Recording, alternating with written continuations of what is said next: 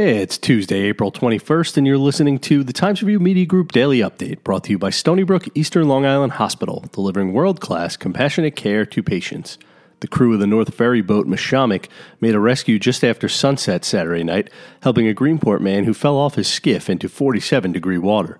The crew of Jennifer Card-Venth, James Cogan, and Michael Mundy pulled the man out of the water and, aided by crew from another ferry, corralled the errant skiff and delivered the man and boat safely to shore a little after 8 p.m. The crew had been about an hour into their shift with Captain Venth at the wheel when they saw a man guiding a 12-foot aluminum skiff standing up without a life vest.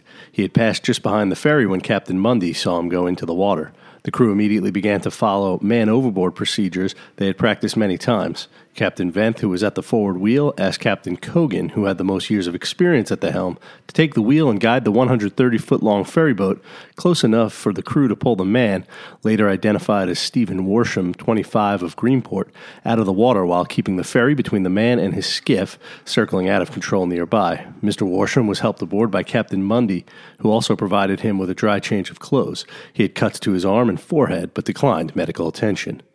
Longtime Riverhead Business Improvement District President Ray Pickersgill died Monday at Stony Brook University Hospital. He was 71.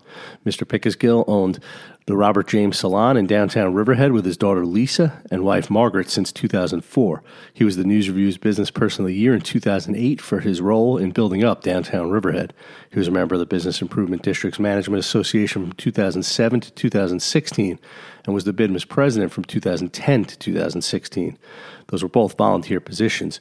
Former Riverhead Supervisor Sean Walter called Mr. Pickersgill a great guy and the impetus to downtown revitalization. Just 3 days after a Riverhead woman was granted a temporary release from federal prison over fears of contracting the COVID-19 virus, a judge revoked the agreement after she was found to be violating social distancing guidelines. Katara Jackson, 37, a known Bloods gang member with a long history of arrests in the Riverhead area, was granted temporary release on April 13th after her attorneys argued she suffers from obesity, asthma, diabetes, high blood pressure, and sleep apnea, and thus has increased medical risks associated with the outbreak of COVID-19.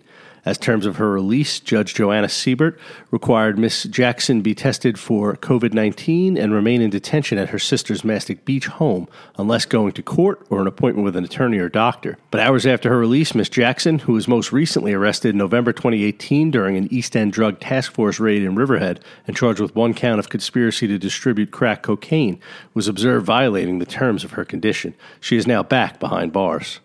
Expect rain today with a high of about 56 degrees, according to the National Weather Service. It will be windy with a low of 31 degrees tonight, when a freeze warning and wind advisory will both be in effect. I'm Grant Parpin, and that's our update for Tuesday. Check back for more news throughout the day. Once again, today's report was brought to you by Stony Brook Eastern Long Island Hospital, delivering world-class, compassionate care to patients.